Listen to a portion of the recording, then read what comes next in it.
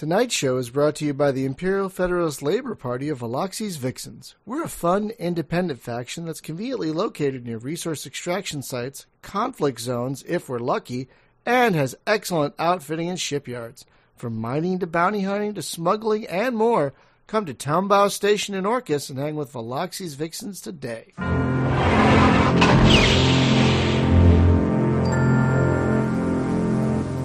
Okay, we are going live in 3, 2, 1. Yeah, man, like a good shoe polish buzz, nothing beats it. We're live. Hi, thank everyone. Welcome to the Space Game Junkie Podcast. I'm shining his shoes. Frack. Try to curse less, folks. No, man, it's the side benefits of a shoe boy job.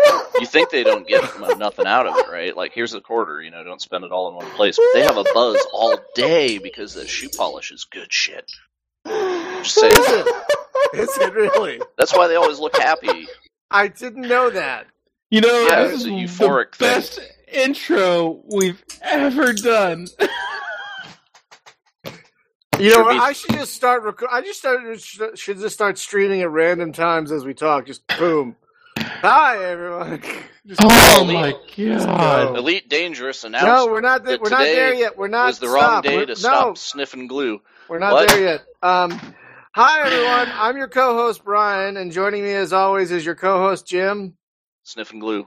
Yes, and your co-host Hunter. Oh, this is a riot. And we have a guest this week joining us, from Canada, St. Paul's Newfoundland. I hope I said that. Finland. St. John's, Newfoundland. I found this new land. Newfoundland. In Canada, Colin Walsh of Celsius Game Studios to talk about his early access, open space, trading, combat, everything game, Drifter. Hello. Hi. Haven't you been here before? No, actually. Really? This is his first time. It seems that way because you've been in like early access for what, like 10 years or something? Easily, yes. I've been in early access actually longer than early access has existed because I have a time machine. So I promised everybody in the forum the first question I was going to ask you is how come you haven't put a video up for a year? Because we thought you were dead. I look at your YouTube channel and there's nothing. He's been posting stuff on Steam. There was a new update in December.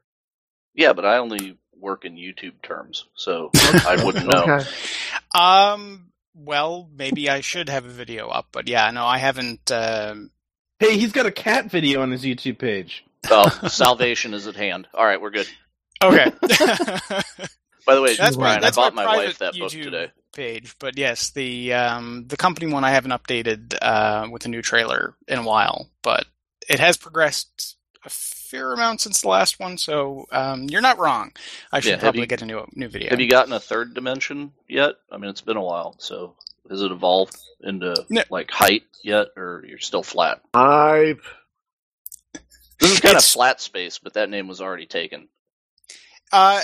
It's an interesting story, actually, because the game was originally going to be top-down, like kind of Starflight, Star Control 2 kind of thing. But basically, because it was all in a 3D engine, I pulled the camera back one day, and it looked way better, so I just stuck with that. So it's 2.5D. You get half a dimension. I do like how it looks. I've always enjoyed the ship that you start with.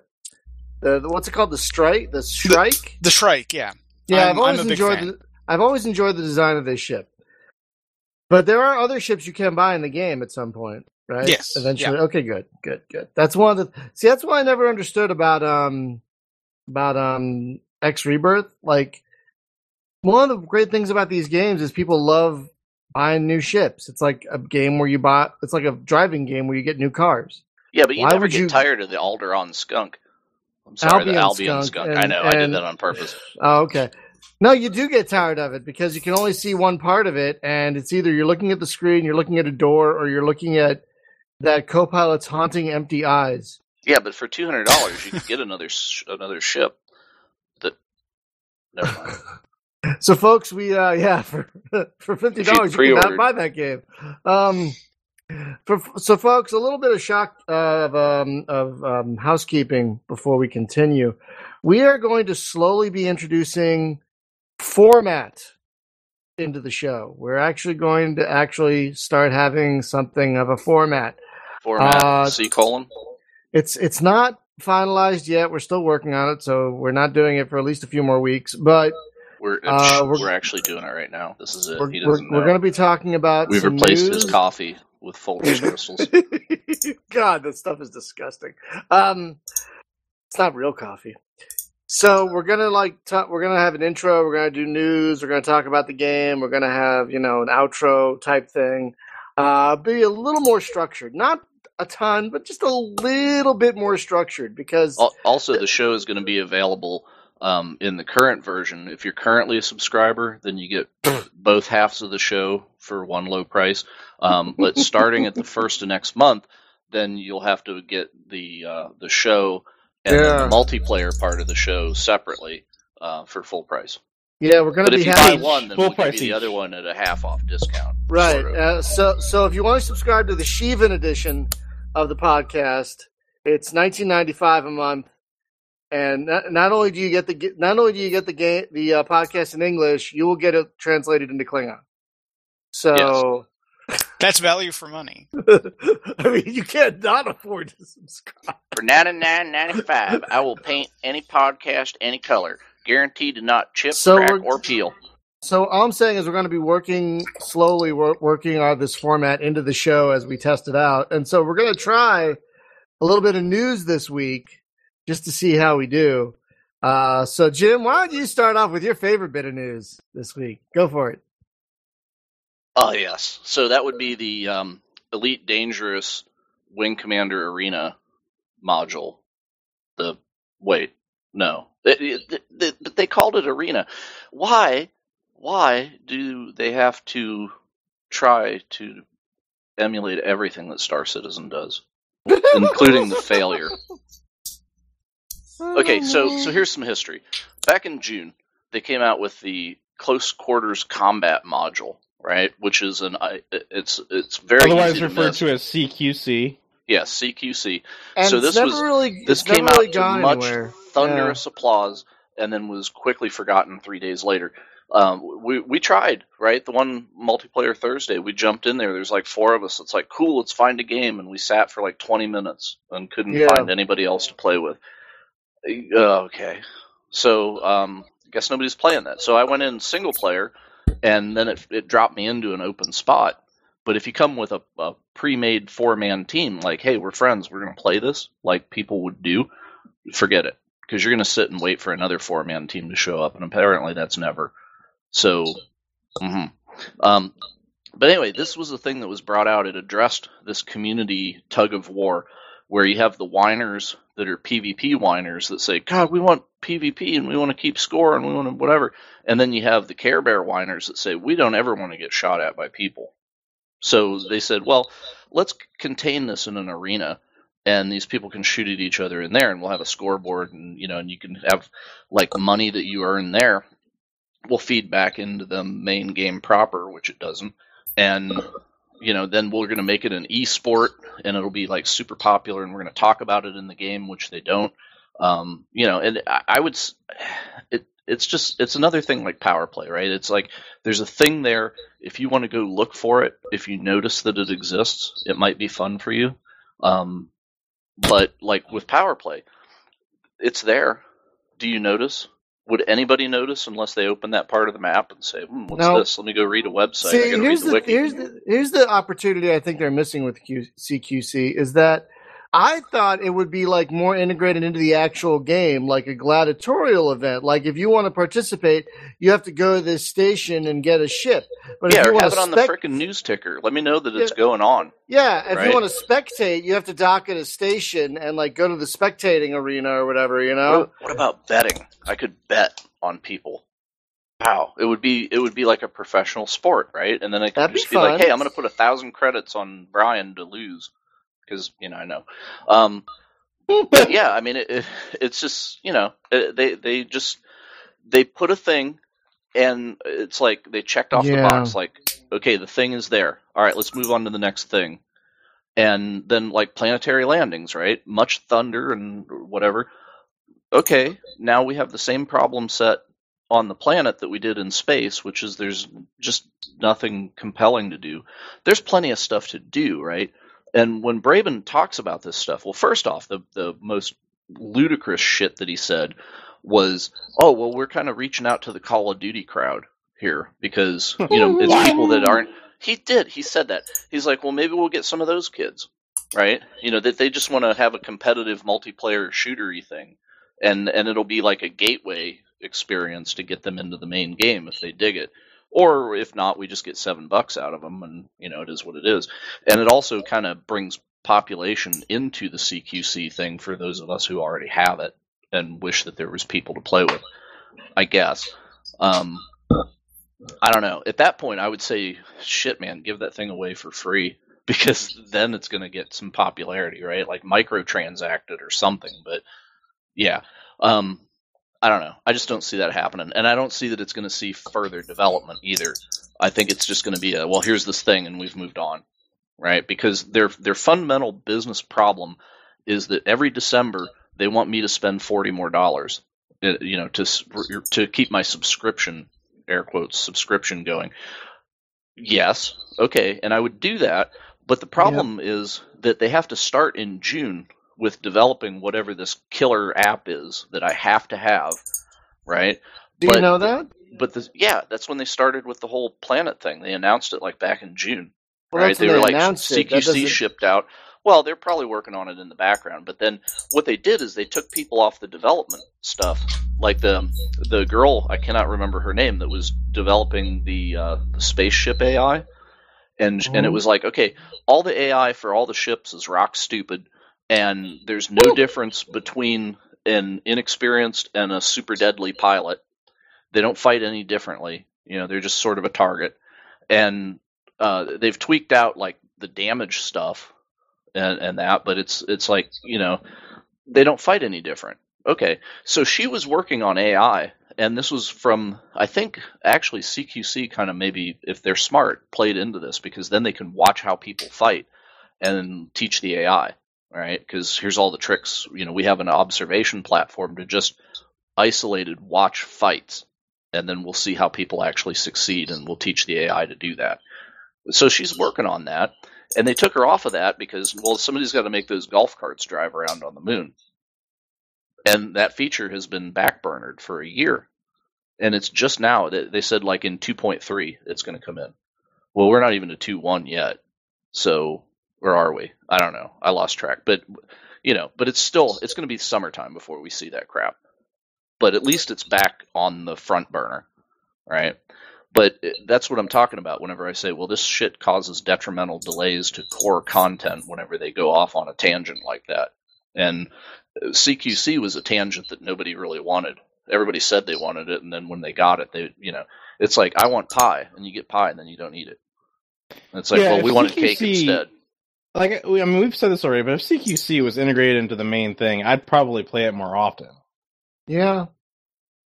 Or at least spectate. Like, it'd be cool, like, if I went to a station and, like, I didn't really feel like going anywhere just yet. Like, I needed to just take a breather. I could be like, oh, I'm going to go over to the CQC arena and watch a match. I can't even do that. Like, can I... Yeah, so here's the cure for this, right? I hope you're listening, Dave.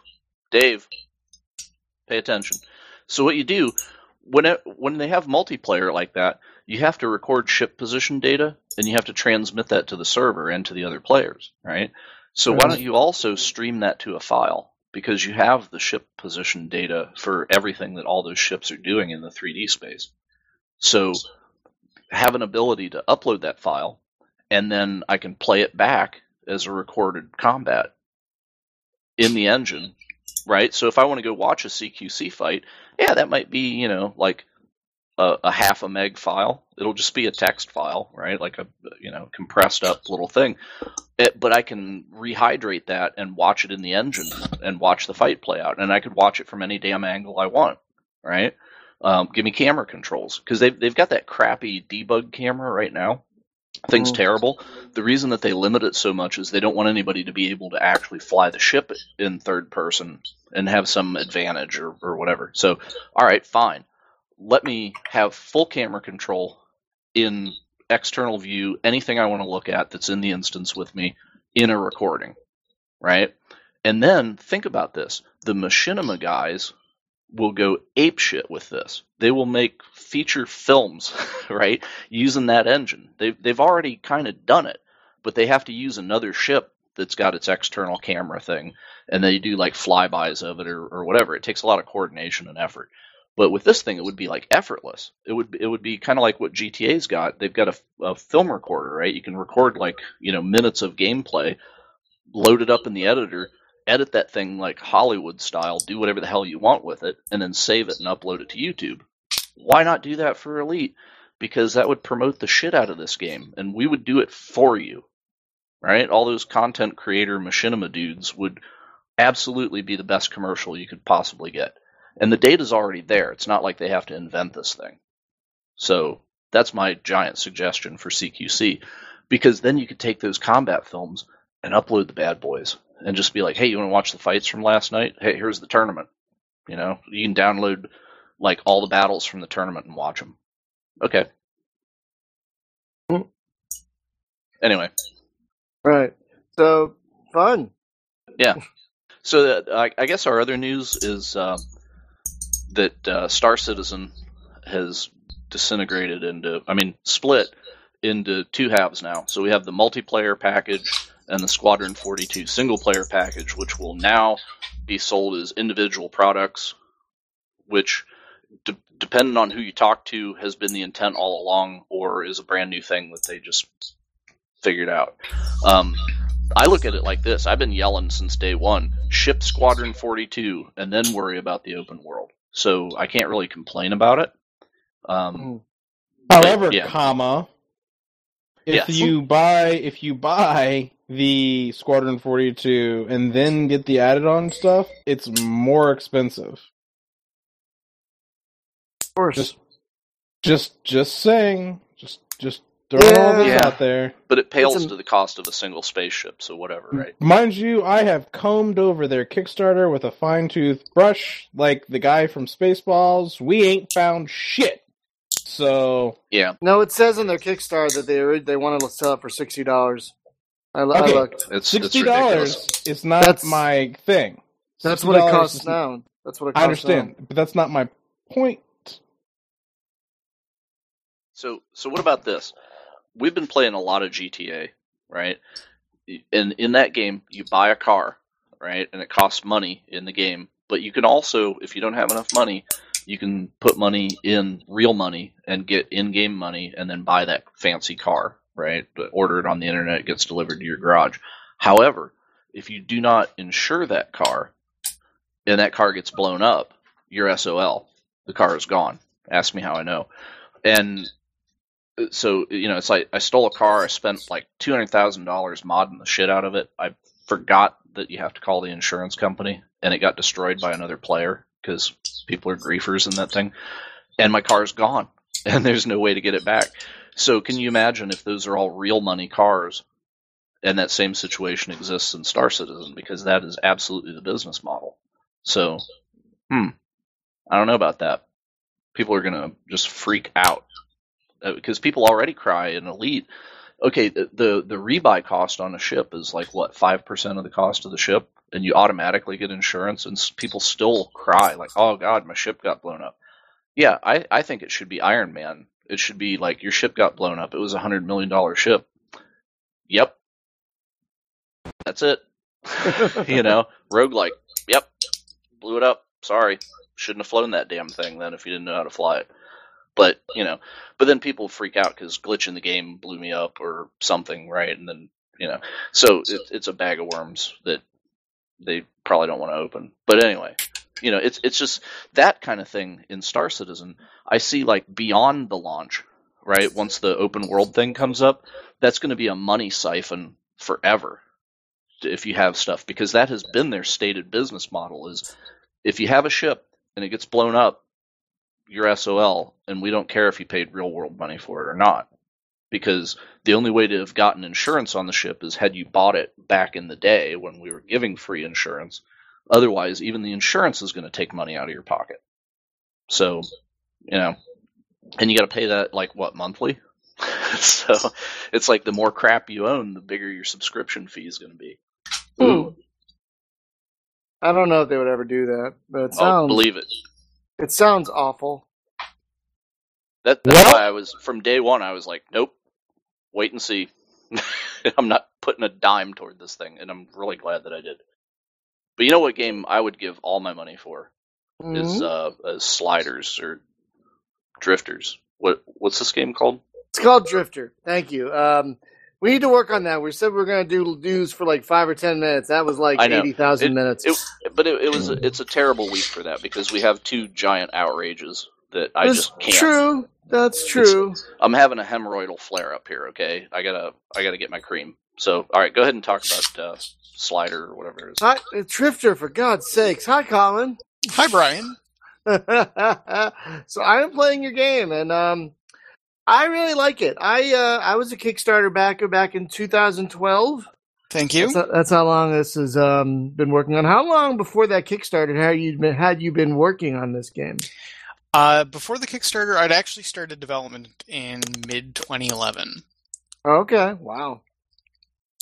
But, obviously, without the Kickstarter, that really kind of helped a lot, basically. I was able to hire an artist to do, all the 3D stuff. His name is Sven Bergstrom, and he's amazing. But, so basically, I'm the only developer. I'm doing all the programming and the game design and stuff like that, and he's doing all the art. And we've got Danny Baranowski doing the soundtrack. But, yes, you may have heard of that name. I have. I've heard that name.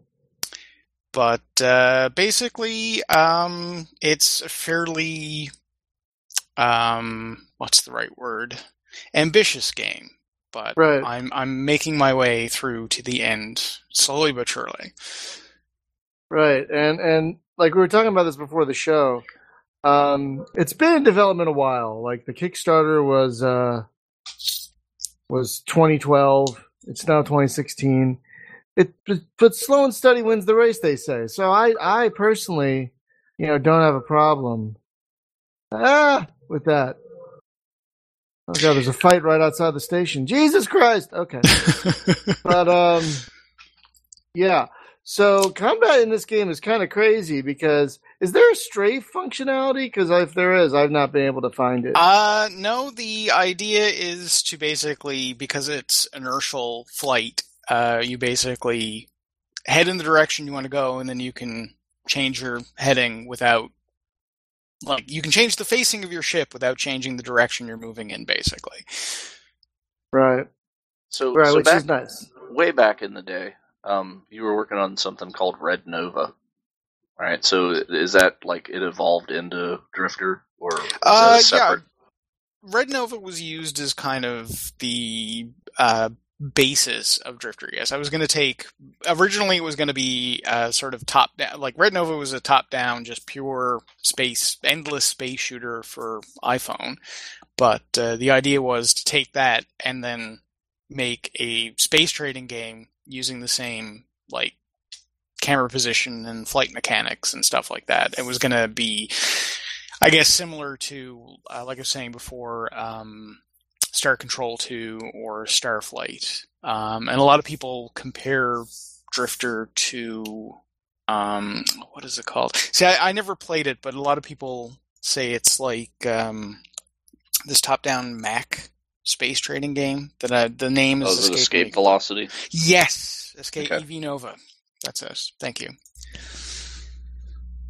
Right, that's an excellent game. I'm glad people are comparing the game favorably. That's a very positive comparison. Yes, it's this is a lot like EV Nova, and it's well, that's good, but I've never played that game. But yeah, so and like I was saying, it was originally going to be a top-down game, but then it's all in my custom 3D engine. So one day I was adding planets and space stations and things to the initial kind of test version, and I swung the camera down, and it just felt right. Like, it was really expansive and looked a million times better. Like, top-down works, but it's like... Well, the problem with those things is always the limitation of, like, why can I only see 5 feet in front of me? Yeah, so exactly. whenever you drop it down to a 3/4 isometric, then now you have actually distance out in front of you. Yeah, so it's like you can like plan your route. And I like what it does around the asteroids and stuff too, because you have there's actually, from a top down you wouldn't have anybody get obscured behind obstacles, but whenever you turn the angle to this, then they can hide behind things. I don't know if you saw in the chat, but someone said, Merrick said they loved how your updates were named after Red Dwarf names. Red Dwarf, yeah. Yeah, I remember that. The initial, I don't know if it went into 2.0, but like the first few point releases were all named after Red Dwarf, and then basically all the updates are named after sci-fi things now, basically. Like, I think the latest one is Narcissus or Nostromo. I think it's Narcissus. It's the name of the ship the shuttle that leaves the Nostromo at the end of Alien. I don't even remember the name of that thing, but you're probably right. So right now, for folks doing the audio, I am playing the game, and I'm doing a patrol for money. I've already got some bounties. It's kind of a nice thing. You get paid to do the waypoints, and you get paid to bounties. Pretty nice. Now, I've been wondering something. How can I select the next waypoint in this series of patrols? Selecting the waypoints in the game is it will be something that you can do, but you can't do it right now. Oh, thank God. Okay, yeah. Because it's been driving me kind of crazy. Yeah, so here's a question for you. I know the game is called Drifter, and I get that. Is there a way to actually come to a complete stop? Yes, you press S on your keyboard or down on the D-pad on your controller. I tried that and it didn't do it. I kept drifting. Down on the D-pad does it. I'm pulling down on the stick. Yeah, it's down on the D-pad. Oh. Because I've been clicking the button and then hitting the stop thing, like the stop sign. That's you can do that too. There's many options. If the sensitivity on the stick on your joystick is a bit high, it might be picking that up and interrupting the stop. Oh. So that could be what the problem is there. One thing that I really like about this is the simplicity of you have vector stuff that's going on, so it's Newtonian. Yet, just looking at the symbology down in the lower left, it's like I have an arrow that clearly shows me which way I'm headed, and then I've got a little speedometer there that's my velocity. So I know which way I need to turn in order to counter what direction I'm going in and such. So very simple. Very a nice. lot of games try vector stuff, and it ends up like kind of weird, right? Because you're not real sure what, especially when they do it like in 3D, right? So, like the Evercron stuff. Once you get used to it, it's cool. But if you're not familiar, I mean, we've got like a lifetime of history playing these games, so it's obvious, like, oh, that's a vector caret on the HUD. But to like normal folks, it's just like, oh, I don't know what that is. It's like the dust is going sideways, so I must be sliding. Well, I mean, like that's kind of my design goal for the game. Actually, is like I grew up playing these games and I love them to death, but I also feel like sometimes maybe they might be like the barrier for just someone who like really wants to play a space game, but might not be into like the 6 Degrees of Freedom or just the vast complexity that a lot of these games have. Like they're really unapproachable, and part of me is like, well, I'm older. I don't have a lot of sometimes I don't have a lot of time to kind of just get into one of these games, but I still want to play a game and get like have all of the feelings and experiences that you get playing these games without having this just, massive cliff of like learning curve, basically. Yeah, it's very moving in this game, even though it's Newtonian, to me at least, is pretty damned intuitive. I mean, I'm still getting a handle on the combat, but this movement is pretty intuitive, I think, which I like. Yeah, and like some of the other stuff that I've been working on is like the ship customization, and like I want to have like the deep systems, but like the ability to like make them approachable and necessarily like something that you can kind of like, if somebody's not into that, they can ignore it. Like, I've played a ton of these games and there's like a million things you can do in them. And there's, somebody who is just content to play, like EVE Online or something like that and just mine asteroids. And they, that's entertainment for them. But they don't want to get into like the other, 700 things you can do in that game. So I'm just trying to basically, like, you can buy a ship and you don't need to worry about loading it out optimally, and you'll still like be able to fly that ship, and it'll be, it's not going to be garbage, basically. Right. So one other thing that I note immediately here is you have this star map. It's really big. Right, so is it like every single star in the whole galaxy is a plottable course? It is, yeah. Okay. There's 20,000 stars currently. I'm not sure if I'm going to up it before release, but at the very least there will be 20,000 stars. And Okay. I'm also working on some other places that you can go, basically, that aren't there right now. That's cool. So is star placement randomly generated, or is it actually like consistent from game to game? Right now, basically, it's all based off of the same seed. So somebody playing the game gets everyone playing the game gets the same galaxy. That's intentional because like I want to have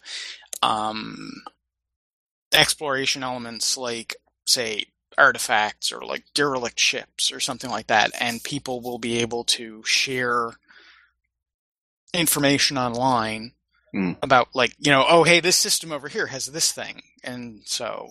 Oh yeah, I totally get that. Yeah. It's the thing that I'm wondering in this, and by the way, it kind of reminds me of another game that has a similar map, but your game I can actually put bookmarks on the map and remember waypoints and where I've been. I don't know what that other game would be. I see what you did there. I see what you did there. Raven! But anyway, yeah, so the question that I have, though, is that star map. How do you generate all that?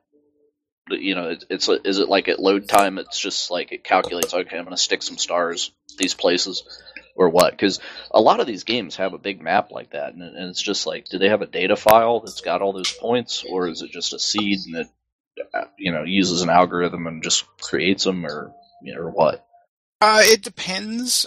Because I want to display the entire map at once, I pre-create and pre-populate the data file at first boot up, like when you first get the game. I noticed that. Yeah, I noticed that. So, and it just, like, it creates all the stars and models the galaxy using its smoke and mirrors, basically, but using some like math functions and stuff to create the spiral arms and all that kind of neat stuff. But yeah, basically with Drifter, all the star positions are created, and I believe like the security ratings, but everything else, like when you open a system, it actually it creates the same system every time because it uses like a fixed seed with the random number generator. But basically every time you open a system or enter a system, it creates that on the fly. Okay, so all the names are like randomly assigned and stuff too, or what? Oh yeah. They're just now it's like this sort of, like, some of them are not very pronounceable, but it uses, what's the term? Basically uses an algorithm that mashes together sort of word-like syllables, basically. Oh, okay. Yeah, because one of the things that I noticed, like, in Elite, I'll say the name, I'm sorry, but but in Elite, the stars are actually named what they are, at least in the place that's local to us, where we care what the names of things are, right? So it's like, if I want to look at like Wolf 359, which unfortunately the debris from the Borg War is not there, but if I want to fly out there, I can, or like Alpha Centauri, and it's approximately the distance that it's in position where it should be. So the constellations are right, and I'm wondering how they cooked an algorithm that does that. I guess they do data for local things, and then when you get out in the wild, it just algorithms it, because who cares? Yeah, no, I'm pretty sure. I actually found a page that they talked about the creation algorithm for Frontier, which was like Elite 2, but the old Elite from 1984. But they're basically, I believe, like the local systems that were kind of like, again, in Elite Dangerous, the same kind of thing. They were fixed data. And then do you think we're else... paying him $60 just to bring out old code from 20 years ago? Is that what this is? he's just reusing. No, I'm pretty sure the new one's a little bit more complicated than that. Yeah, but I'm actually quite impressed with. I don't know if you've messed around with it, but Pioneer Space Sim, which is basically a reboot of Frontier, but it's open source. I've heard of it, but I haven't played it. No, it's pretty neat. And then they had a fork of it that actually went for sale on Steam. It was called Paragon, and then Cliffy B paid him some money and took the name Paragon because he's going to make some shooter game that's going to be that. So now it's called Jump Drive. Interesting. But essentially, it and Paragon Space Sim are like co-joined twins of a sort. But anyway, it has like that same code, so they had to reverse engineer all that stuff that went down in Frontier, but they got it pretty accurate. Yeah, I think they released the source code for Elite and Frontier. That was a while ago now. That was before Elite Dangerous even came on the scene. But because there's also like a GL Frontier that's been out for some time. That was like a Linux deal. Yeah, I remember that. Yeah. That game's got a lot of love over the years. Yeah, they're basically like, Elite is kind of like the progenitor of the entire genre, basically. So. Yeah. So was that one of your first games? Like that's what put you on the path to Drifter? Yeah. Like, I guess Drifter's like main influences are Frontier, Privateer, and probably Starflight are like the biggest ones. And there's some other like other space games that I played that kind of like probably show up from time to time, like Solar Winds and Star Control 2 and stuff like that. But those were the three big ones. And I'm kind of like, I want to kind of capture the, just messing around in a spaceship feel of Frontier. And then the story mode. Eventually, there will be like an actual like story campaign, kind of taken from Privateer. Okay. And it's not something that's going to be like a 1.0 feature, but I want to do planetary landings, kind of like Starflight did. That's not going to be paid DLC, right? Oh God, no. I'm sorry. Who do you think I am? Somebody who can command that? No. Sorry, you'll find that I take every opportunity to dig into certain products, but yeah. My only regret is I'm not Chris Roberts, and I can't charge hundreds of dollars for a spaceship. Yeah, but I think when the FTC don't feel bad investigation hits, you're going to be glad that you're not Chris Roberts. So. But anyway, yeah. So I'm looking at you got a stock market going on here. That's kind of cool. And yeah. So I mean, basically there's like right now there's trading. There's some procedural missions, mining, and like bounty hunting and stuff like that. And I'm working on I'm calling it material synthesis, but it's basically like a crafting system. But I'm part of the reason that it takes so long to work on that is I'm kind of like building a bunch of different materials basically that go into it. So it's kind of like chicken and the egg. So I've got to have the foundation there to do that, but then I've got to have a bunch of ingredients that go into the components, and then the stuff that you make, basically. So there's a lot of stuff there. Oh, cool. So I'm looking down the list of ships that you can get here. So some of these are clearly like big transport ships, and others are more like a fightery kind of thing. So can I get my space trucker fix here? Like if I want to be just hauling freight and buying low and selling high, I'm going to get my jollies right here. Oh, totally. Yeah, for sure.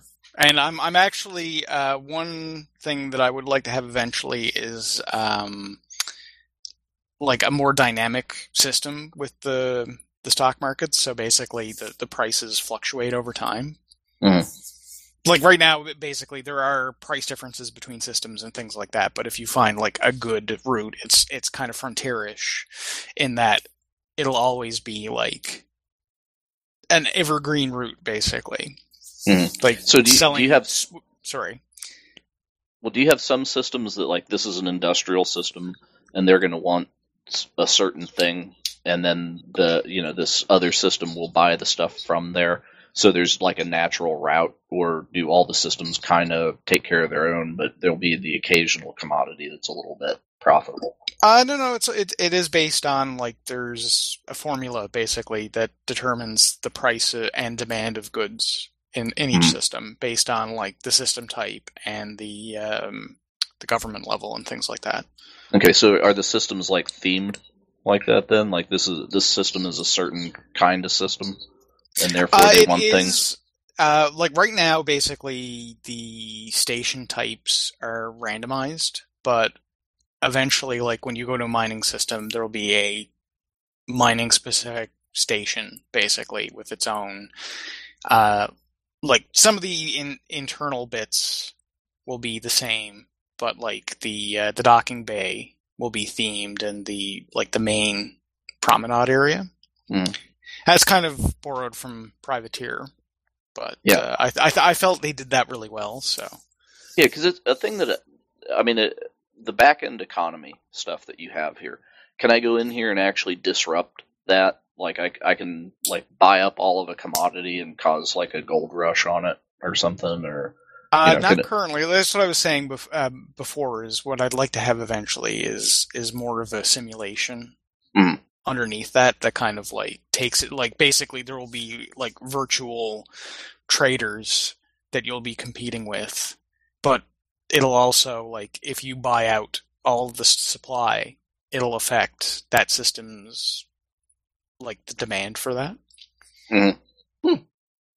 Yeah, that's cool because that's a thing that all these space games really need to have. And I was actually shocked that it was Star Nomad 2, and we had Hoy on a few weeks back.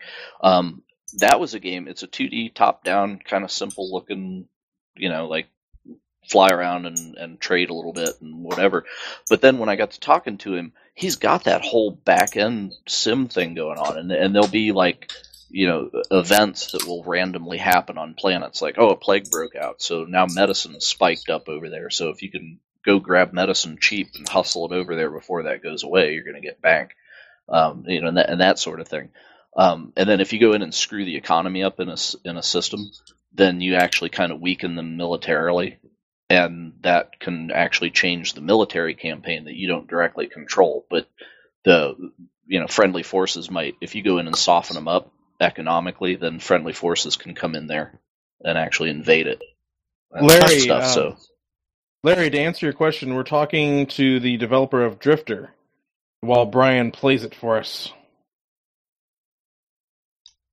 Sorry, I was answering a question in chat there. That's cool. Oh, okay. But yeah, so that's the kind of thing Thank that you. I've always wanted to see in these is like, if there's a fight going on and they're producing ships somewhere, well, they're going to need to get the parts for the ships from a factory, and the factory is going to need to get the ore from a mine to make those parts. Ooh. So you have like a supply chain kind of thing. And ultimately, that's what I want to see in one of these games is where, you know, if I go kill the guys that are mining, I can actually stop the production of the battleship. That'd be cool. Yeah, you know, so I mean, this could get there, you know, if you want to go that deep with it.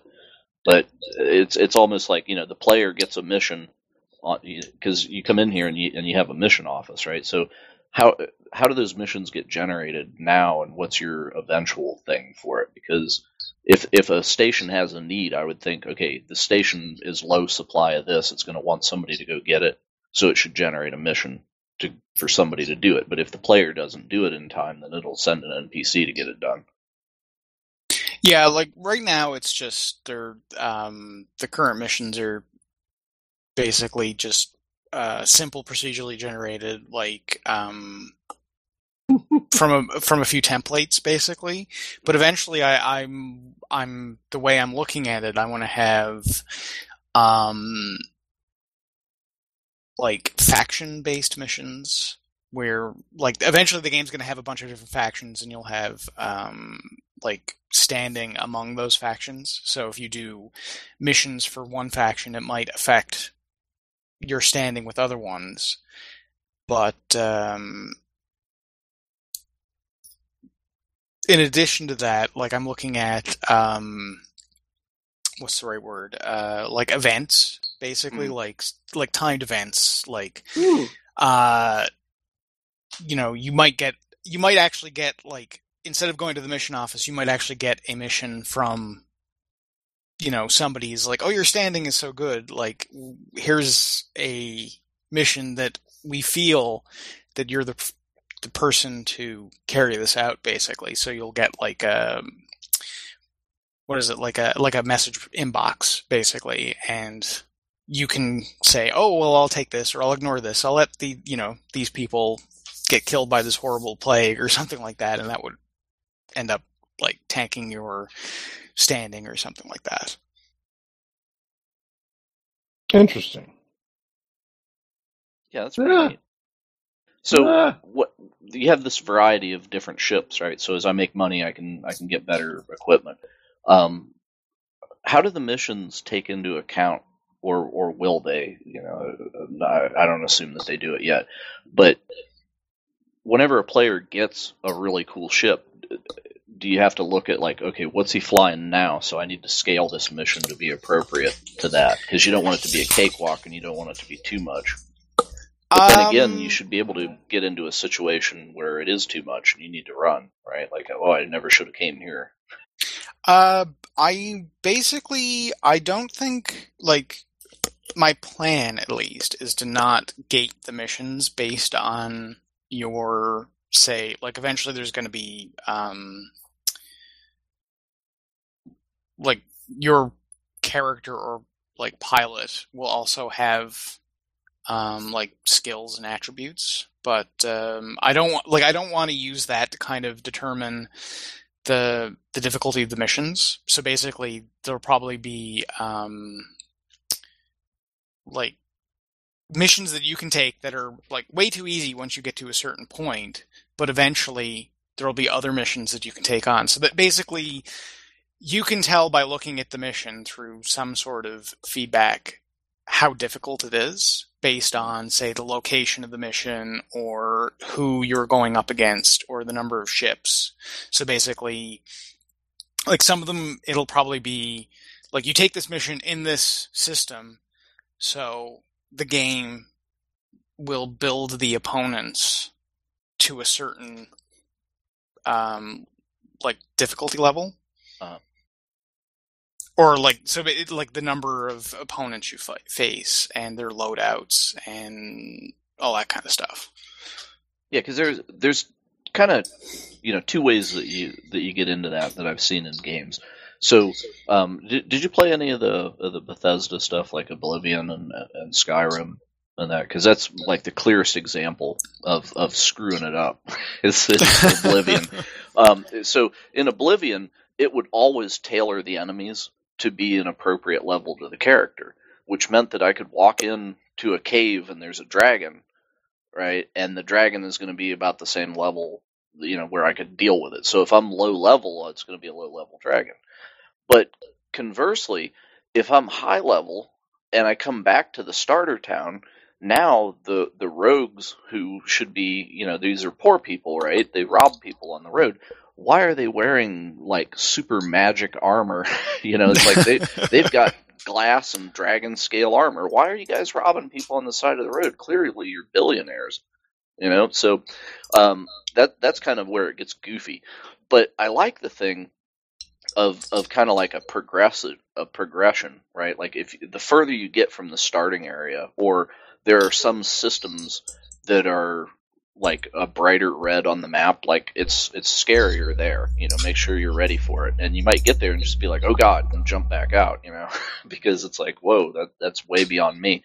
But then you don't necessarily want it to be like an onion, right? Where as I get like each concentric ring of distance away, they get tougher, because that's kind of unnatural too. So it's an interesting problem to solve, and I'm not sure how I would do it.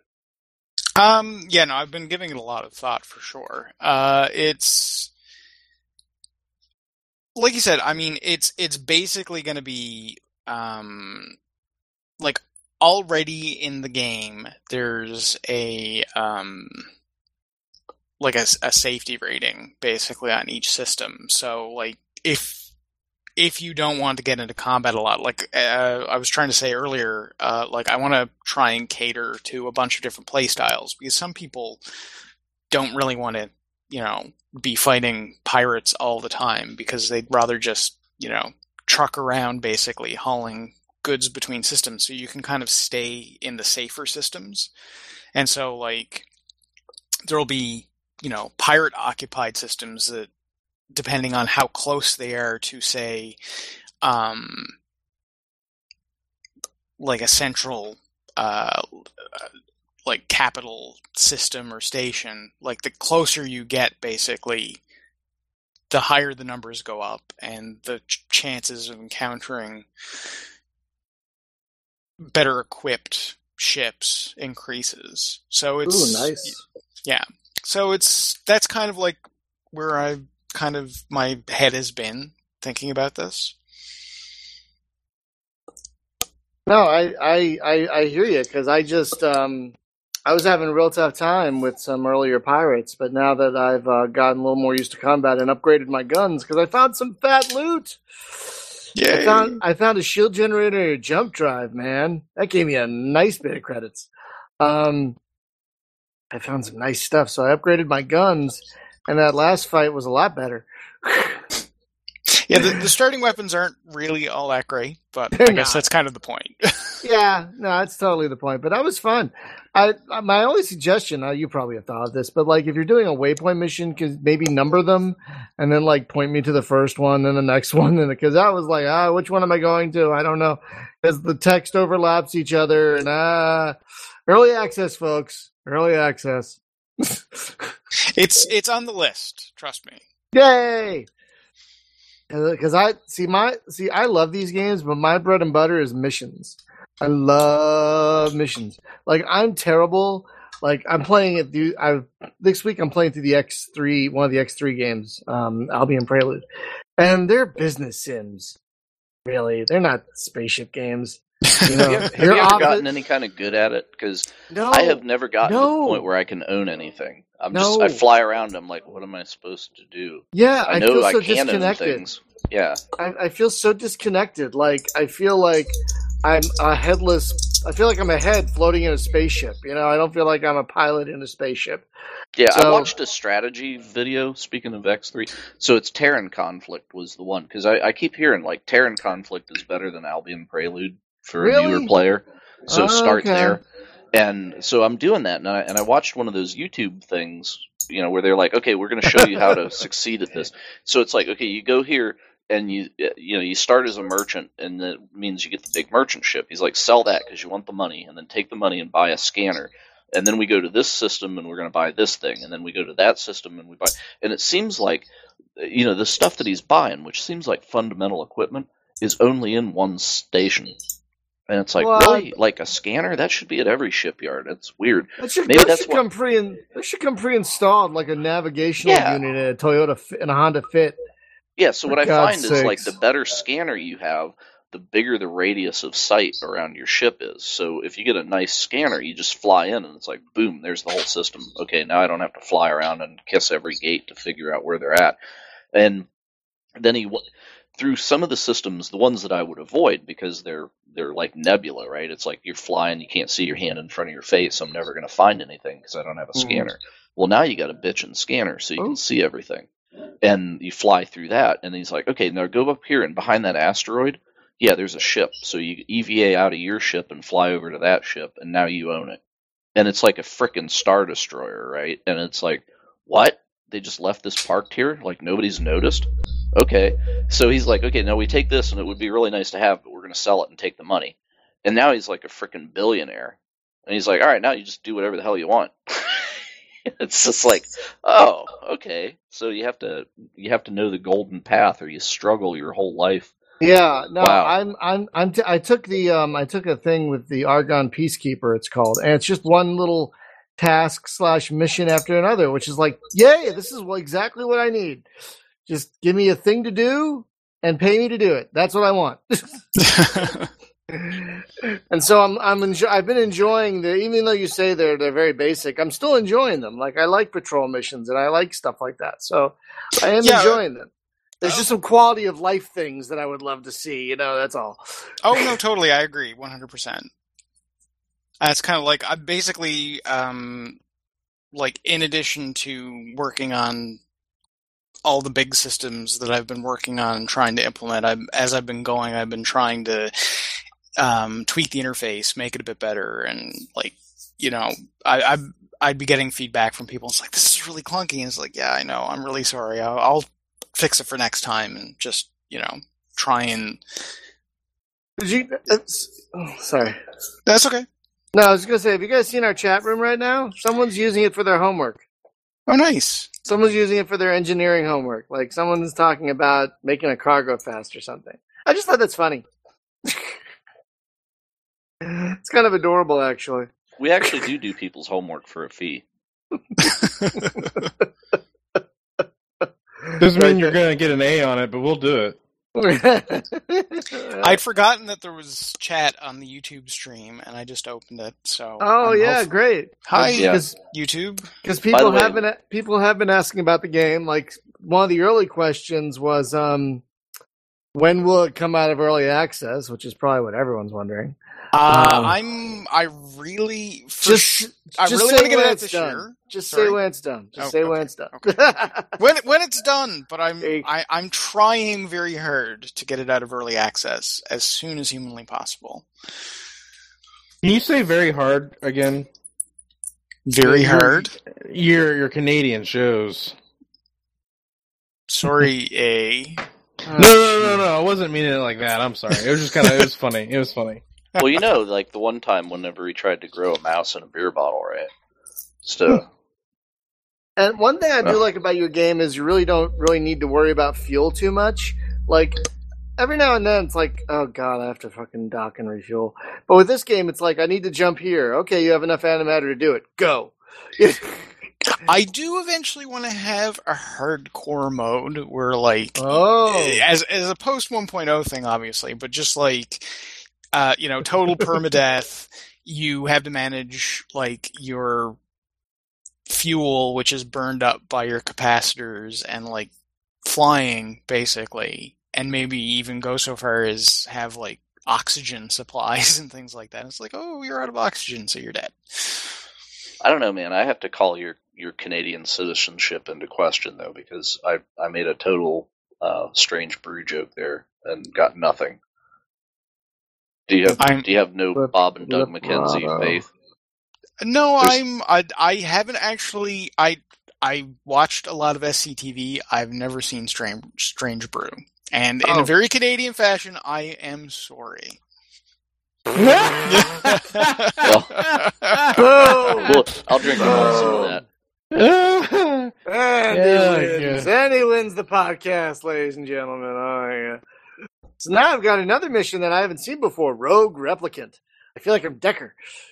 Let's see. It is, in fact, a bit of a reference to Blade Runner. Yes. I have to take his core back. I would love to be able to click on the name of the system and just have it selected. That'd be nice. Because it's highlighted. It makes me want to click it.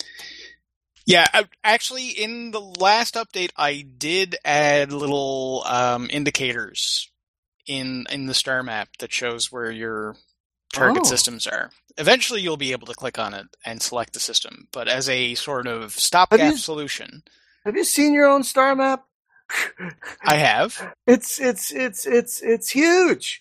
How am I supposed to see a little indicator in this thing? Just zoom in. You'll be fine. See that magnifying glass? So I'm looking for a system called Vibrato. Oh, there it is. So wait, are missions always going to be within a certain radius of where you are? So if you'll see the indicator on the zoom level? Yeah, basically. Oh, you know what? I want an Easter egg. Can you do an Easter egg for me? If you grab that magnifying glass, you can actually hold it over the planet and burn the little people off of it. I'll see what I can do. Okay. By the way, I did notice you've got some. Is this going to be also a mobile game as well? Because I noticed there's a lot of touch stuff. That's like the tactile. Whenever you roll the menus up and down, they bounce, much like an iPhone interface. Well, originally the game, all the UI stuff, it was going to be on the Vita, wasn't it? Yes, still is, and PlayStation 4. Really? It's going to be on the Vita? Yes. I'll be able to play this on the Vita? Oh my god. Are you going to have any kind of cloud save thing? Can I play it on here? That is in fact the plan. Oh, sorry. I'm sorry. Do you need your fainting couch, Brian? Yeah, I've got the vapors. Someone give me my smelling salts. Oh my goodness. The ultimate goal, and it may not be available at first, but basically the save games are cross-platform compatible, but eventually there will be an ability to move them around somehow. Ooh. So basically, as somebody asked, when is this hitting PSN? Basically, Sony doesn't really have an early access thing, so it has to go 1.0, which, as I said, I'm working towards. So when it goes 1.0, then I've got to go through certification. Which I've never done before. Here's something for you. Here's something for you, just as a side tangent. You want to talk about early access. Something that struck me as odd. And I don't think I've seen this with any other game, so correct me if I'm wrong here, chat and fellow podcasters.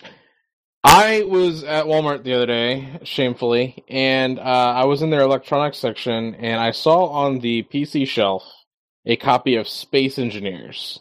Can somebody explain that to me? What? Because was it a legit box or was it done with crayons or something? Yeah. Okay. It even said on the box, disclaimer: this game is still in development. Now, I had no idea that. What? Wow. I am. Is that a thing? Apparently. Anyway, I had to say it because he's talked about early access and it triggered me. So that's insane. How could you box an early access game? I don't know. Call up Keen and talk to them. Hopefully it's just a Steam key and a box. Yeah, that's what my thought was. I was like, is that what this is? Because with a big piece of paper that says, this is an early access game. Oh, God. Okay. I thought I was getting hurt, but no, he is. Yay! Deckard is currently reciting the Tears and Rain speech, but you can't hear him. Yeah, because space. Well, it wouldn't have been Deckard that said that. It would have actually been Roy. But that's okay. Roy, yes. Take away my nerd card. That's okay. That's okay. No, you take away ours because you're the one making the game. No.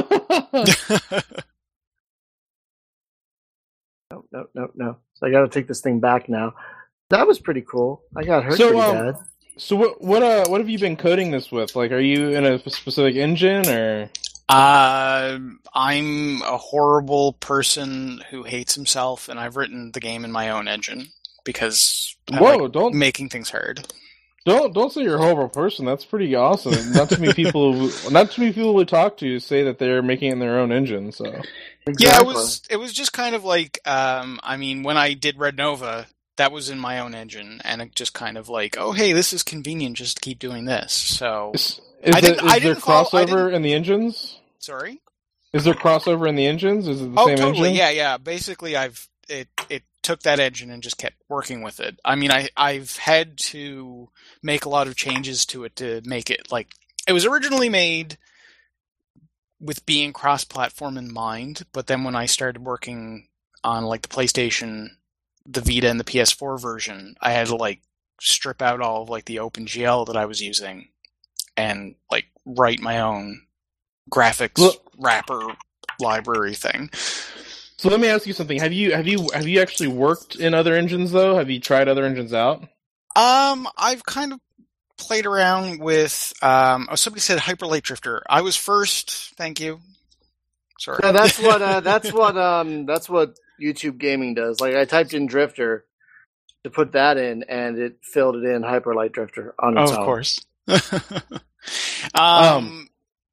anyway, I was saying like I've kind of played around with Unity and Unreal and some of the older ones, but basically I just like had something that I'd written ages and ages ago and kind of modified that. I guess my question really is boiling down to, do you find it easier dealing with something that you've written yourself rather than some other proprietary engine? I think I basically managed to avoid the trap that a lot of people fall into when they write their own engines, is that they're like, oh, I've got to have all these features in the engine before I can start making the game. So basically, the way I've been doing it is I just kind of like implement the bare minimum of what I need and just go with that. You go. Yeah. So, okay. Get Chris Roberts on the phone. Yeah, I heard you guys are close. Oh yeah, you had a story. Close once. You had a story about that. Why don't you share that? Because that's actually a cool story. I wouldn't say close, but I have met David Braben and Chris Roberts. You had a story. Basically, there's this yearly conference, Game Developers Conference, where everybody who makes games goes and talks about making games and all that kind of stuff. It's a Game Developers Conference? Yes. Okay. But the first year that I went, in 2011, they started this thing called Classic Game Postmortems, where they'd get developers of classic games that, you know, everybody knows and loves to deliver a postmortem about that game, basically, to, you know, talk about like the development challenges and all that kind of stuff. So weirdly enough, David Braben was giving a classic game postmortem on the original Elite from 1984. And so I'm like, well, I've got to go to that. So I went to that, and basically after every talk, everyone like who wants to kind of like hangs around at the end to talk to the speaker. So I'm like, well, you know, what opportunity is this to, you know, meet one of the people who made one of my favorite games?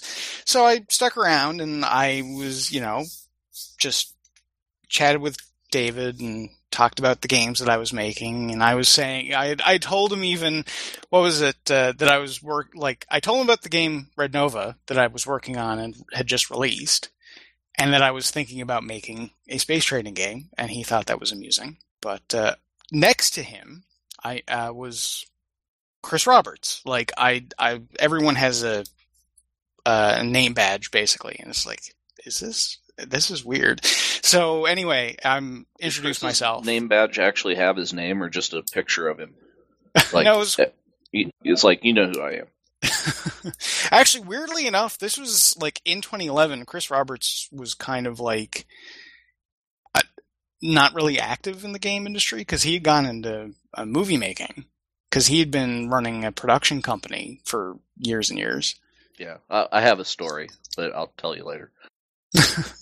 But anyway, it was nice getting to talk to people who had made games that I really enjoyed, and they were both gracious enough to actually chat with me for a bit before they went off. And had their secret conference about ruling the economic structure of the game industry as it is. Did I ever tell you about when I met Peter Molyneux? No, I don't think so. So I was at E3, and I was in the bathroom, and I looked to my side, just out of the corner of my eye, there was this really tall guy. And I looked, and oh god, it's Peter Molyneux, and I'm standing there, like, taking a piss next to the legend. And so all I could think was to say that I was very angry that he took my cow away in the 3rd level of Black and White, but I would forgive him. Really? Did that actually happen? Yes, it really happened. I of course did not speak to him while he had, his junk in his hand trying to do things, but, it's like, don't I gotta shake your hand, awkward. Oh my god. It's awkward, right? Oh god. Yeah. But I caught myself before I, whirled around and peed on his shoe, I was like, oh god. I did seriously tell him that in the hallway, though. I was like, I'm so upset with you because of the cow. That is interesting, because I also met Peter Molyneux at a conference in France in 2014. That was also weird for me. There was no weird bathroom thing, though. That's to good, be clear. because that should only happen once. If it was like a pattern of things, then he would start to get really weird about it and need an entourage to escort him every time he had to go. Because he's like, I just keep meeting people in the bathroom. It's like, this is weird. Why does this keep happening? Oh god. I do most of my best Facebook posting from the bathroom. I'm just saying. Well, it's I don't know if you've ever read my column. It's because you're loosening your sphincter muscle, and that actually allows more energy to go to your brain because you're usually clenching that up more. But when you're able to relax your sphincter muscle more, it's actually kind of the opposite. It actually relaxes your brain. Oh. No, I start posting about Star Citizen or whatever, and it's like the anger in it. That, sometimes it just kind of helps with the process. You can be a little more forceful. So you make your own drifters? Is that what we're talking about? No, that would be Floater. That's a whole different game. What is even going on? I don't know. I don't know. Somehow, something went wrong. We do tangents. So how many different types? I'm seeing right now, let's see, it looks like 4 different types of missions right now. You have Patrol, Survey, Astrogeology Survey, Rogue, Replicant, and Courier required. So how many more types of missions are you planning?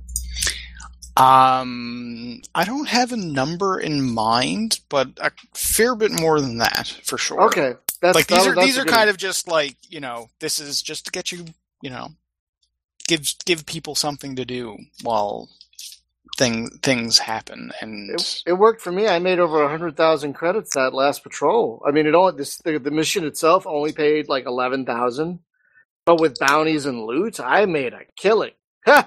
If we can somehow get Colin and the guy that's making Astrox together, and we just mash these 2 games together. Astrox is like a relaxed, chill, I don't want to think too much game, where this takes a little more effort, which is fine. It's just it's what you want to put in to the game, so it's a little different.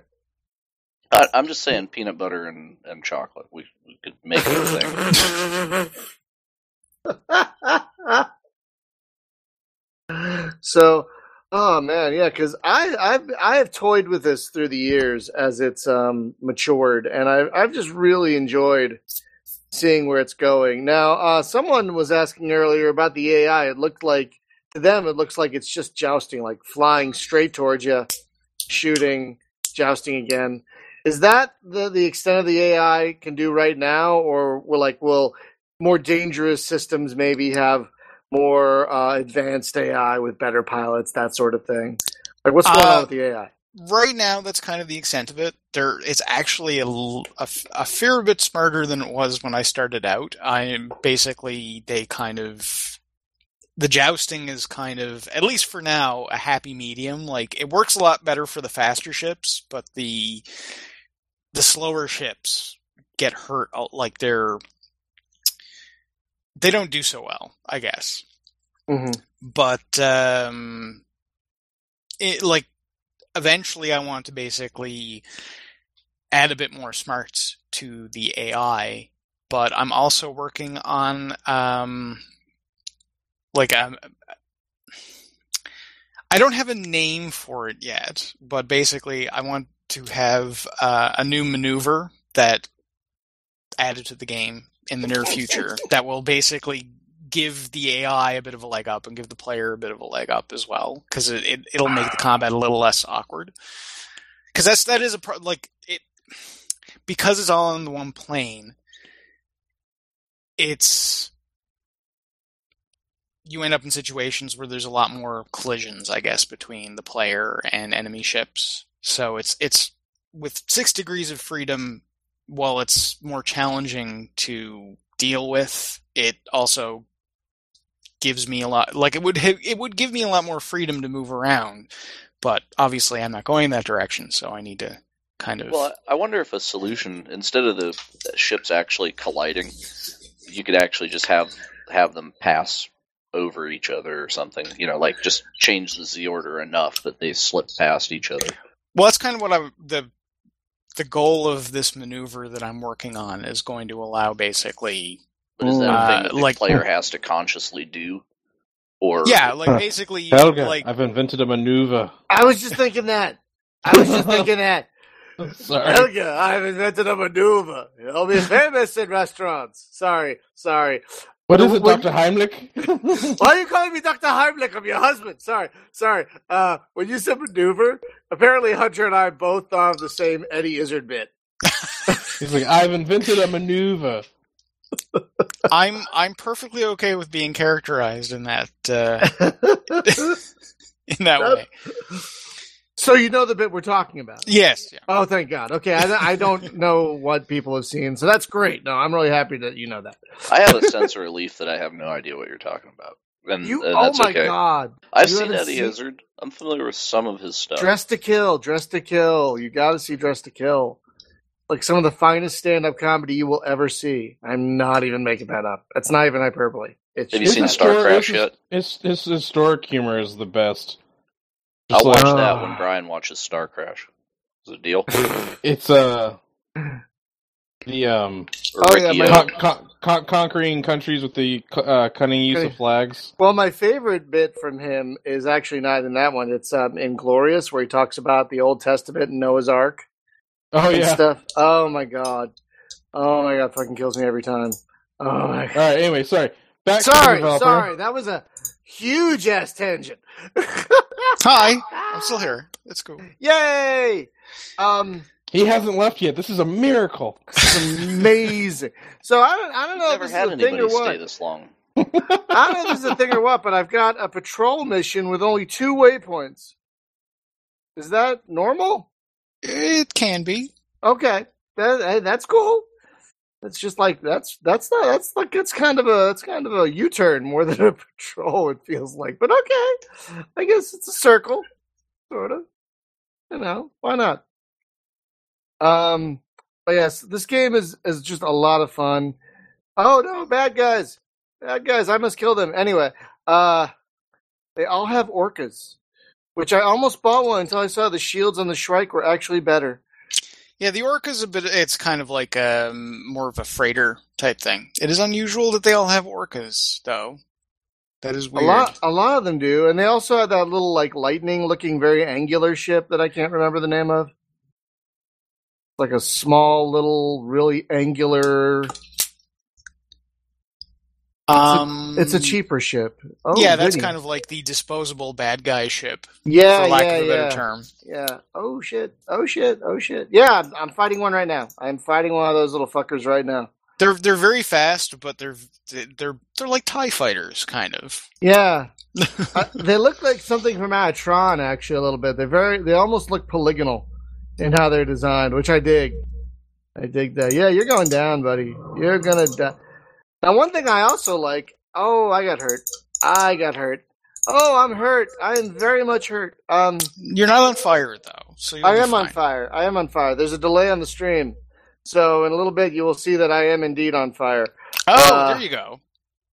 You are very on fire. I am very on fire. So I like how there's no like, I don't know if there's something you want to do with patrol missions, but there really isn't a time limit. So I can just be like, I'm going to go back to the station now and fix myself before going to that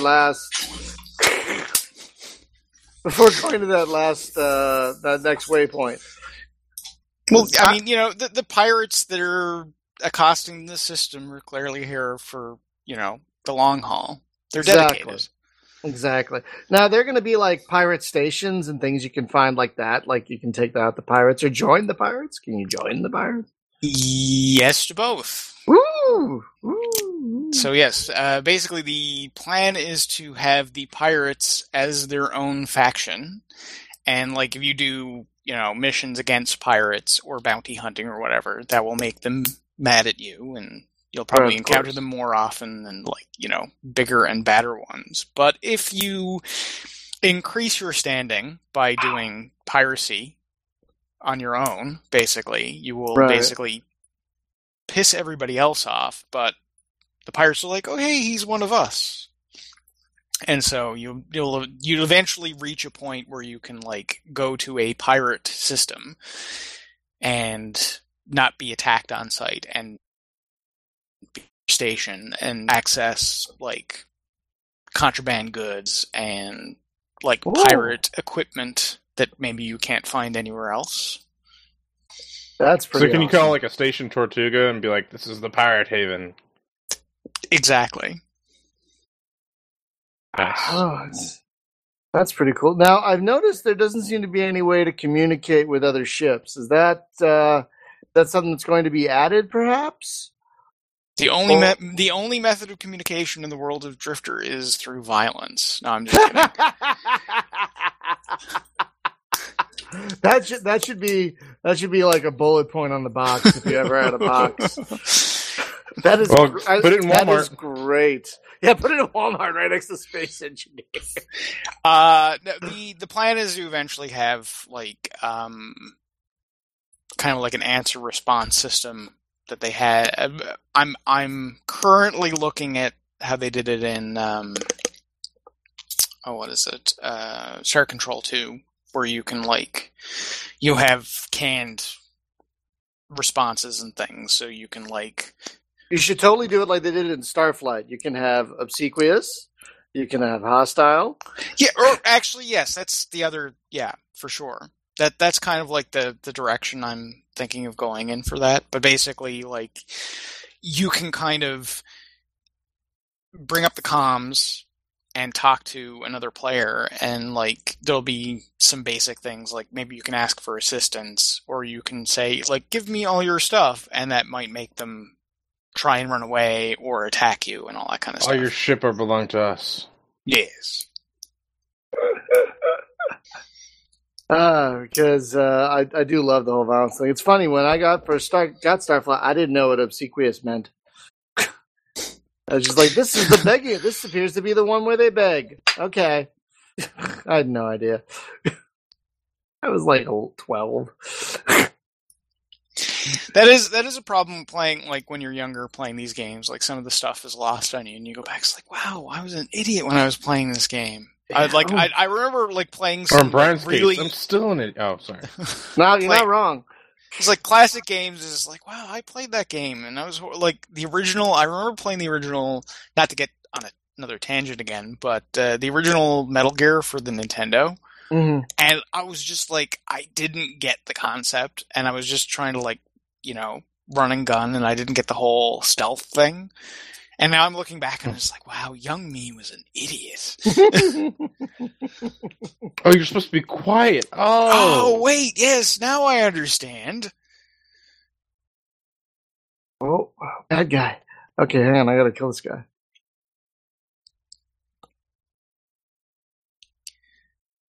Where are you going? Where are you going? He's running away. He's not even shooting. He's not even fighting. Is that something that people they might do? Because actually, it's possible. It depends, because I'm going to call it a feature, but it's really a bug. Like patrol NPCs sometimes attack other NPCs. So, okay, I'm on fire now. Oh. Yeah. That's okay, so is he. Or she. The egret is a pretty well armed ship. Yeah, it kind of kicked my ass. I need one of them. I need me one of them because holy Christ. That's going to be an expensive repair bill. Oh, yeah. One thing I was going to say I like is that how, like, when you get hit, you freaking hear it and you feel it, which I like. Like, it's like, it's like boom, boom, boom. The sound effects are pretty good. And I also like, I think the controller shakes. When you get hit, but getting hit feels really violent. And I like that. Yes. I've borrowed from the Vlambeer School of Game Design and used a lot of egregious screen shake. Hey, if you're gonna borrow from anyone, you might as well borrow from Vlambeer because they get a lot right. But yeah, no, there's I should have a screen shake slider that causes like the UI to shake or something. I dig it. Oh, I would dig that. I dig that a lot. Have you played Nuclear Throne? Oh God, yes. This is like my favorite game on the Vita right now. Oh, it's so good. It's like you guys must be the only two people that own Vitas, man. Because like I know nobody. There are else dozens of us. Dozens. Honestly, there are. I mean, it's not a huge amount, and that's kind of why I can understand like why the Vita is kind of ignored a bit because like the user base is not huge, but for like a smaller game, like from what I understand, like people who own Vitas, like they love games and they really like they want to buy games. So it's like for somebody like a small studio like me or like Vlambeer or something like that, it's a really good platform to release on because like they really want new content and they're willing to pay for it. So yeah, it's really become a small haven for indie games. Like there's some little indie games like Binding of Isaac and stuff like that on there that is just really great. And Nuclear Throne is great. And there's Spelunky for a while. That's all my Vita was a Spelunky machine, you know, because that's how awesome it is. I mean, I don't even know. That's actually a good name for a game. The Spelunky machine. Spelunky machine? Yeah, I know, right? Where do I find missiles? God damn it, I can't find missiles. Scroll down to ammo. Ammo. I see mass driver slugs, bullets, and I can't find missiles. Oh, maybe there aren't any in the station. I hate it. I need more missiles. I really like my missiles. And I've got money now. When I started, I had no money, and now I've got a little bit of scratch. Because I found a couple of hyperdrives and shit to sell. That's those stuff. Those jump drives. A hyperdrive?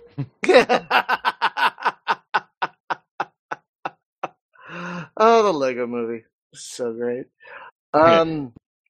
Anyway, so you're planning on releasing this year, which is great. That'd be awesome. And your price point is really nice. It's only what, $10, and that's not I on. Right now, it's when it was like first on early access, it was 10 to kind of like match up with the price you could get it for through the Kickstarter, but it's gone up a little bit. It's like $12.99, I think.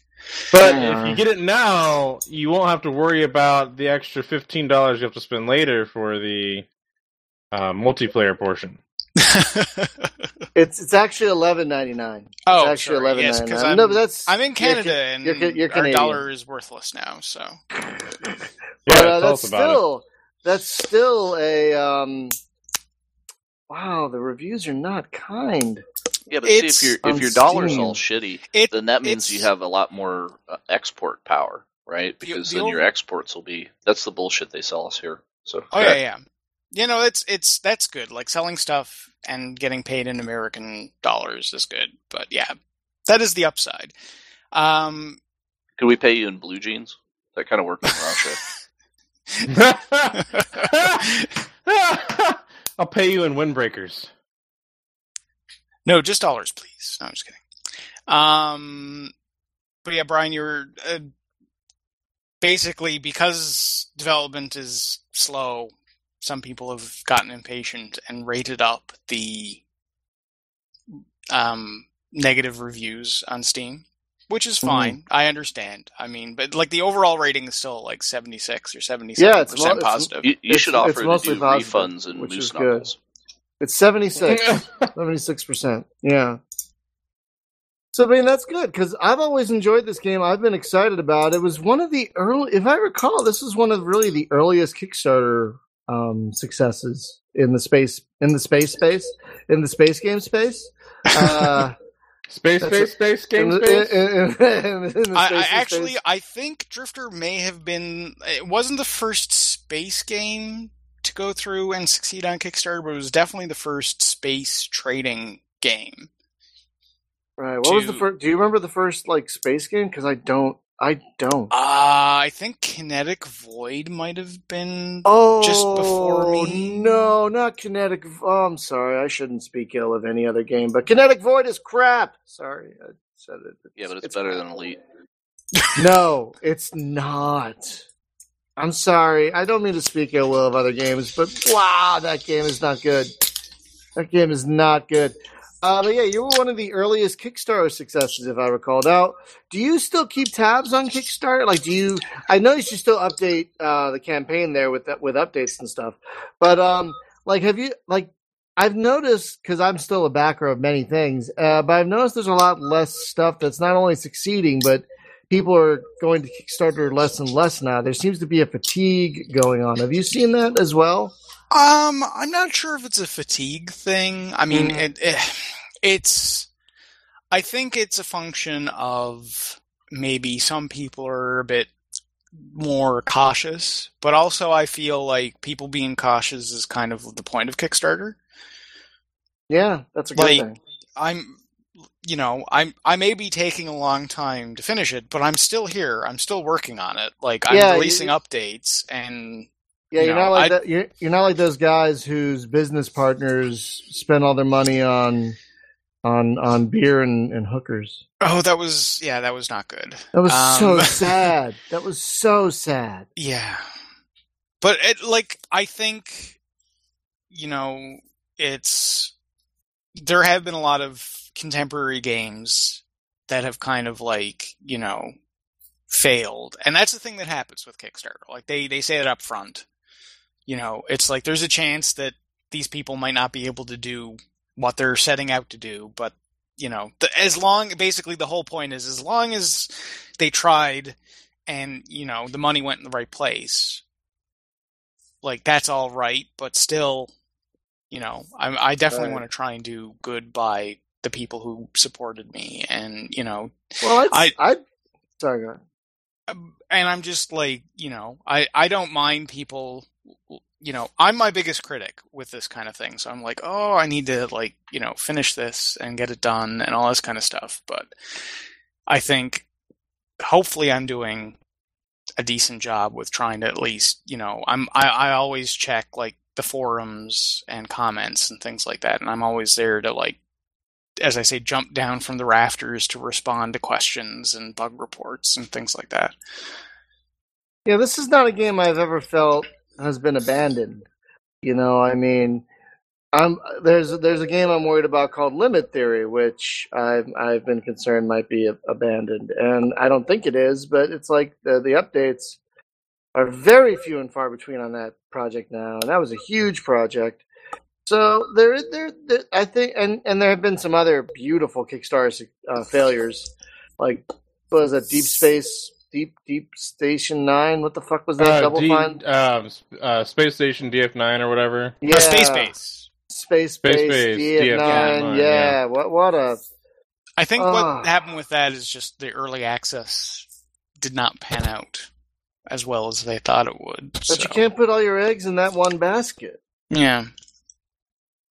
And it's kind of like the dynamic of early access has changed as well. Like when it first started, it was a lot easier to kind of get a lot of people into the game. And now it's because there have been so many people who've been burned by early access projects, it's been like there's a lot less front page promotion on Steam and stuff like that, which is by design, and I understand that, but it's like the intent has changed over time. Mm. Yeah. But not talking about any specific projects, but it's falling into like a lot of people when they're creating something like this end up getting into this kind of like creativity death spiral, I call it, where like you're working on something and you got to manage a community and you've got expectations and it's like, oh, it's taking forever, and then you kind of get embarrassed. It's like, oh, it's not progressing as fast. It's like, maybe I should just like be quiet, and eventually, and you're thinking like, oh, eventually, I'll have this update out and it'll be fine. But then like there's a lot of radio silence, and then because of that radio silence, the people like the backers or the people in the forums or whatever, their imaginations run wild. It's like, oh, well, this person's run off with all the money. And so like, that's a risk. So like, that's something that I try to really avoid, like a trap I avoid falling into, is to just like always be there and try, like, as, even if I do get that feeling from time to time, like, oh, I wish progress was a bit faster. Like, at least I'm still here, communicating with people who are like, supporting the game. Oh, I agree. Yeah, I've never really felt like this game has been abandoned. Like, I felt like other games have. I'm not sure what's going on with some other games, but I've never felt this one's been abandoned, and I can understand why people do. Feel that the game has been abandoned. I kind of. Put out another YouTube video. Yeah, that would help. I will. With the cat in it. Make it a cat video. Have a video of your cat playing Drifter. Have a video of your cat playing Drifter. This is how easy it is to play Drifter. A cat could play it. Cat could play it. If a cat could play it, you could play it. Then I have like a tiny disclaimer. Cat playing cat Drifter not included. Cat playing Drifter does not have any indication on how well you'll play Drifter. Something like that. Say it really cat fast. Not included. Cat not included. Oh, now, we've been talking for a while, man. I don't know. Oh, hey, wow, yeah. Hour and a half. So let's wrap this up. Before we go, go Sven, my artist, is working. Just sent me a sketch that he's working on of a new station type that I'm going to share with the stream. And if you want to tweet it out or whatever, you can feel free. But you can't post links in there. Oh, well then that's horrible. Okay. I know, that's see, I switched to YouTube because I think in a lot of ways it's better than Twitch. Here, what's your Twitter handle? Celsius GS. Yeah, post it on your Twitter. And Hunter, are you posting it in the thing? I'm going to. Hold on. Can you draw maybe a sexy elf? I'm asking for a friend. A friend. How do you spell it? CELSIUS GS. Okay. Yes, I see. So yeah, that's how we're going to start wrapping up. So did you tweet that out yet? I'm just doing it now. All right, send that tweet out, and then I'll get that over to Brian. Actually, yeah, no, go ahead. So, Colin, where can people find your stuff? It's Celsius GS on Twitter. Yep. And driftergame.com is probably driftergame.com. Okay. Yeah, I just followed them. Brian, throw this up on the stream if you can. Here's a link in the chat there. Got it. The Imgur link you just gave me? Yeah. Yes, sir. Booyah. Let me take a look at that real quick. It's not tits, we promise. Wow. Look at that. Hang on. I might be able to add that to the actual stream. Hang on a second. Move this over here. Hang on. Okay, hang on a second. I think I can do this. Yeah, there we go. There may be some slight homeworld influence to this particular one. It does look a little homeworldy, but that's fine. I love it. I'm showing you in the stream now because I'm sharing my window. Oh, awesome. So yeah, I love that design. It's very Tron-ish, homeworld-ish, which is anything wrong with that. Ain't a thing wrong with that. So I did put it on, so now people saw it. It's on the stream because, but yeah, folks, it looks kind of like if someone took the mothership from Homeworld but kind of expanded it a little bit and made it look like an actual space station rather than a weird ship with this weird hangar in the middle of it. It looks kind of like that. You know what I mean? It's on the stream. You'll see it. We should also post that somewhere. Post it in the show notes. But yeah, so driftergame.com, Celsius GS on Twitter. So that is awesome. And folks, the game in American dollars is $11.99. It's called Drifter. It's on Steam. It's in early access. Again, just making sure you all know that because, there's a lot that Colin wants to do to get this done, but to add to it before it's done. So the next big version is 7.0. That was your last update note, was like the road to 0.70. Yes. And that's going to be, just give us a quick rundown of like the big bullet points in that one that's coming up. I'm hoping to have material synthesis is the big thing, the crafting system, where basically you can eventually like there's the base weapons of the game and equipment and like jump drives, but eventually I want to have like, for lack of a better term, it's kind of like borrowing from RPGs. Like, you might be able to get a laser +1, but the only way you can't buy it. You'll either have to make it or find it, like out there, basically. And the other big thing is I'm finally replacing the placeholder textures on the planets with properly procedurally generated textures. I'm working on a system basically that uses scripts to create different and unique like planetary systems and things like that. Oh, nice. Yeah. Nice. One last question. In the space station, what's undefined going to be? With the undefined, basically, each space station type will have its own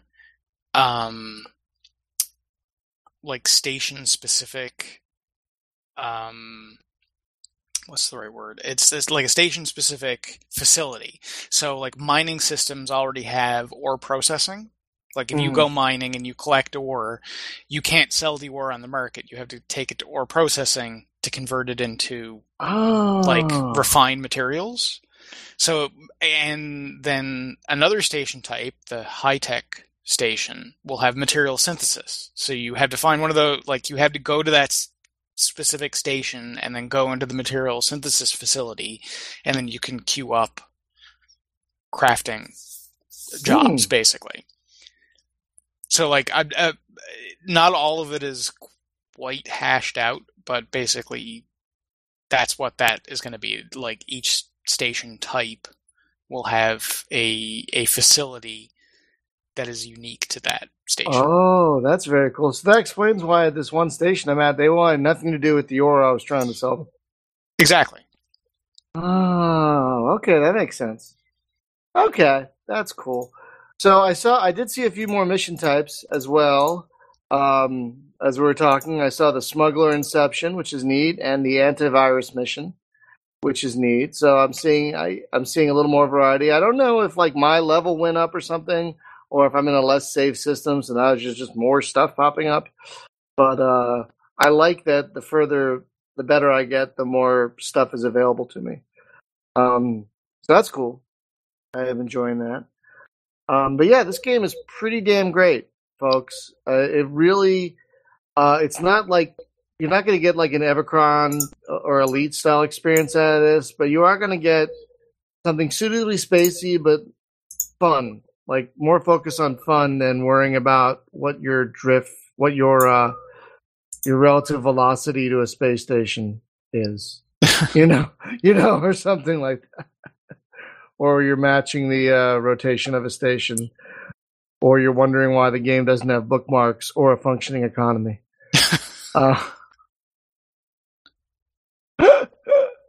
So, Colin, I want to thank you so much for joining us. Thank you for having me. Oh, it's my pleasure. We'll definitely have to have you back on once the game goes live. Now, folks, next week we are going into the realm of the physical. A friend of ours in the Facebook group, he's launching a Kickstarter for a board game, a spacey board game called Squadron Strike Traveler. Jim knows a lot more about this than I do. Doesn't sound like lumber to me.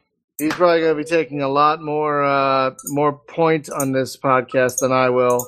But so next week we're going to have our friend Ken Burnside on the show to talk about his kickstarting board game. It's a spacey board game, so it's kind of relevant, but it's not a computer game. Yeah, we should say that it's being developed in Lumberyard because it's a board game.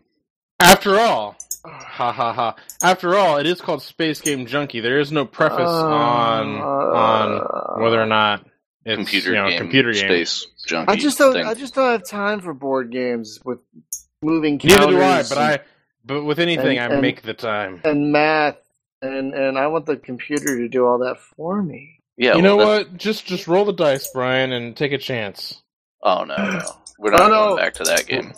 Roll for initiative. I fumbled. Oh no, my head flew off. Oh no. That's not Blood Bowl. 2 1s. Oh no. I didn't open the door. I blew up the door somehow. Anyway. Yeah, that's it. So we got to send Colin a copy of Tharsis. Oh no, that's cold. No. There's no middle ground on Tharsis. No. Oh, there really isn't. Oh no! We've had damn near bloodshed right here on the show. That was a crazy episode from a few weeks ago. But anyway, folks, thank you so much for tuning in and watching and listening. We had a good audience tonight in the chat room. We're always on Tuesday nights, so please stop by and say hello. If you have a suggestion for a guest or a topic or a question or whatever, just don't forget you can hit us up at hail@spacegamejunkie.com. I just want to hail. Hell yes. I just want to throw out one last thing. I haven't talked about the Patreon campaign in a while because I don't want to pimp it too much. But if you can all just check out the Patreon campaign because it's helping me afford more expensive hosting, our Mumble server that we're using right now, backups for the site, our paid and that for swank yacht that we meet on every second Tuesday. Evolve Room. So if you have $1 to spare a month, just throw it our way. It helps pay for stuff that we try and make the site a more awesome community with. Brian, you're such a pimp. That was a horrible sentence. We could get a relish tray for only $5 more. Hey, so actually, while we're on the roll of pimping some things, so if you guys want to play games with us, come hang out with us on Thursdays, and you guys can pick the game if you want. If we have it, we'll play it with you. As long as you pick Grand Theft Auto, that's what he means. As long as you pick Grand Theft. No, seriously though, we love to play with the community, and that's what Thursday night's all about. So come out Thursday, and if there's a game you guys want to play, just hit us up, and we'll play it with you. Yeah, I mean, we schedule things in advance, so if there's a game you want to play, let us know, and we'll put it on the calendar. For only $99.95, I will play any game, anytime. Like this week, we're going to be playing with Vendetta Online, which Oh, that's right. Yes, you should install that, because it's got some funky-ass tutorials. I played NVIDIA Shield. I played an hour of it today, and it's not bad. No, they're doing a big graphical recalculation thing. Something. I don't know if I'm going to subscribe to it, but I am digging it. I think it's kind of weird that it's a 10 spot a month for a PC user to subscribe, and then the Android people get to play for free. Maybe we should get them on. I'll think about it. Maybe we should get them on and ask them, guys, why? That's the whole podcast. Why, guys? Why? I have the NVIDIA Shield version, so. Yeah, you didn't have to pay for that. Wait, did you have to pay for the game? No. Oh, so it's a free download and free to play. Yeah, it's free like beer. But us PC types, we got to pay $10. What? I don't know. Well, you get 8 hours to dip your toe in. I know, and I've already used up about an hour of that, but I'm enjoying it. So we're going to be playing that on Thursday. So yeah, if you have a suggestion for something you'd like us to play, join us. And last thing, we're on Mumble quite often, especially Jim and Hunter. They're on Mumble quite often playing Grand Theft Auto, and because they have more time to actually game than I do. It's not true. We actually neglect quite a few other things, but whatever. Well, okay. Oh, is that my wife calling me? But folks, yeah, don't forget to check out our Mumble server. You can find all the information on the website, spacegamejunkie.com. We have a paid Mumble server. We're on there fairly regularly. I'm hungry. So, would you like some mayonnaise? I'm testing the format, guys. I'm testing the outro. So anyway, thanks so much for watching and listening, and we'll see you Thursday and next week. Have a good one, folks. Goodbye.